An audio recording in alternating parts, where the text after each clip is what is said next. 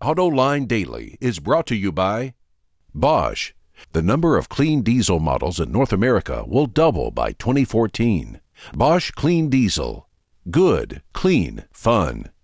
Bridgestone. Your journey, our passion. And by Dow Automotive Systems. Improving durability and increasing design flexibility with Betamate structural adhesives at dowbetamate.com.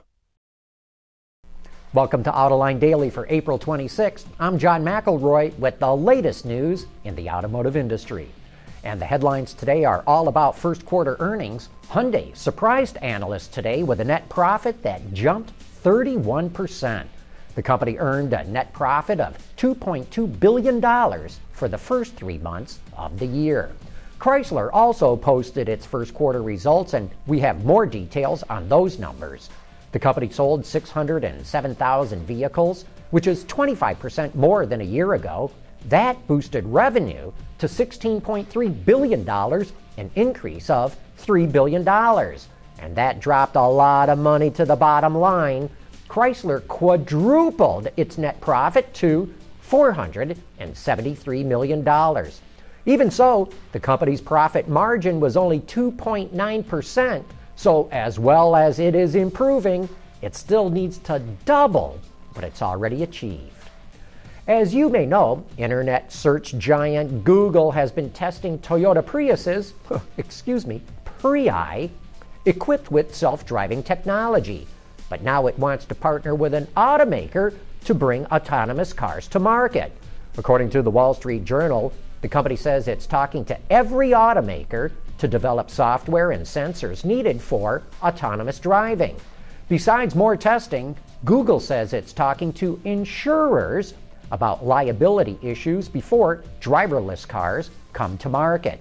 The head of the company's autonomous efforts, Anthony Levandowski, says driverless cars could be on the market before the end of the decade, and also added, and I quote, "If not, shame on us as engineers." And man, I totally agree with that guy.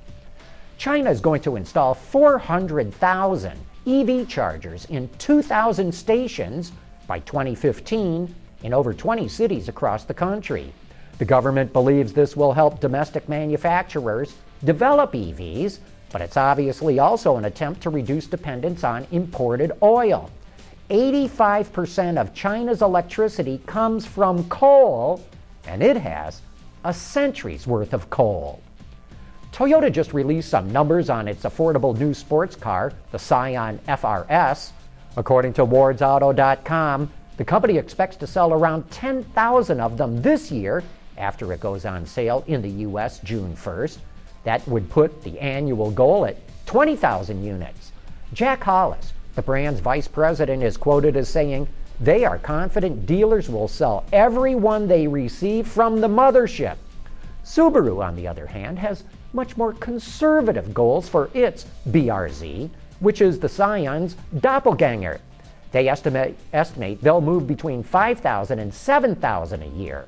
Of course, Subaru has many fewer dealers. The FRS is off to a good start. The company already has some 1,200 pre-orders for the car, which starts at about $24,000. This next bit of technology looks like something right out of a James Bond movie, called the Track and Go. It's a bolt-on kit that transforms a truck into a tank. It lets you plow through feet of snow and climb steep hills with ease. This is so cool. Track and Go consists of 4 individual carriages that bolt to each of a pickup's wheels. According to Autoblog, these contraptions were created by A.D. Boyven, a company that's well known to motocross and snowmobile enthusiasts. Amazingly, the truck's wheels directly power each of the tracks, a very clever design, and apparently are easy to install as well, as you just drive up onto them. Now, before you go running to your computer with a fistful of money, I've got to let you know these babies are only in the prototype stage. The company has not said if or when Track and Go will be available for sale, nor how much it might cost. But I'll bet it's a lot. Hey, coming up next, it is time for You Said It. Reducing exhaust emissions. Aerify diesel particulate filters. high filtration, low back pressure, small package size, excellent durability. DowAerify.com. And now it's time for some of your feedback. DCARS heard us say that we'll be reporting on who we think might replace GM CEO Dan Akerson, and he says hopefully they can replace Dan Akerson sooner than later. My pick is Mark Royce.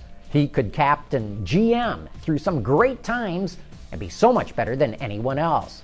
Hey DCARS, are you spilling the beans on the results before we even get a chance to do our report? Man, a bunch of you really slammed satellite radio for the way that it treats its customers. I liked what John M. had to say.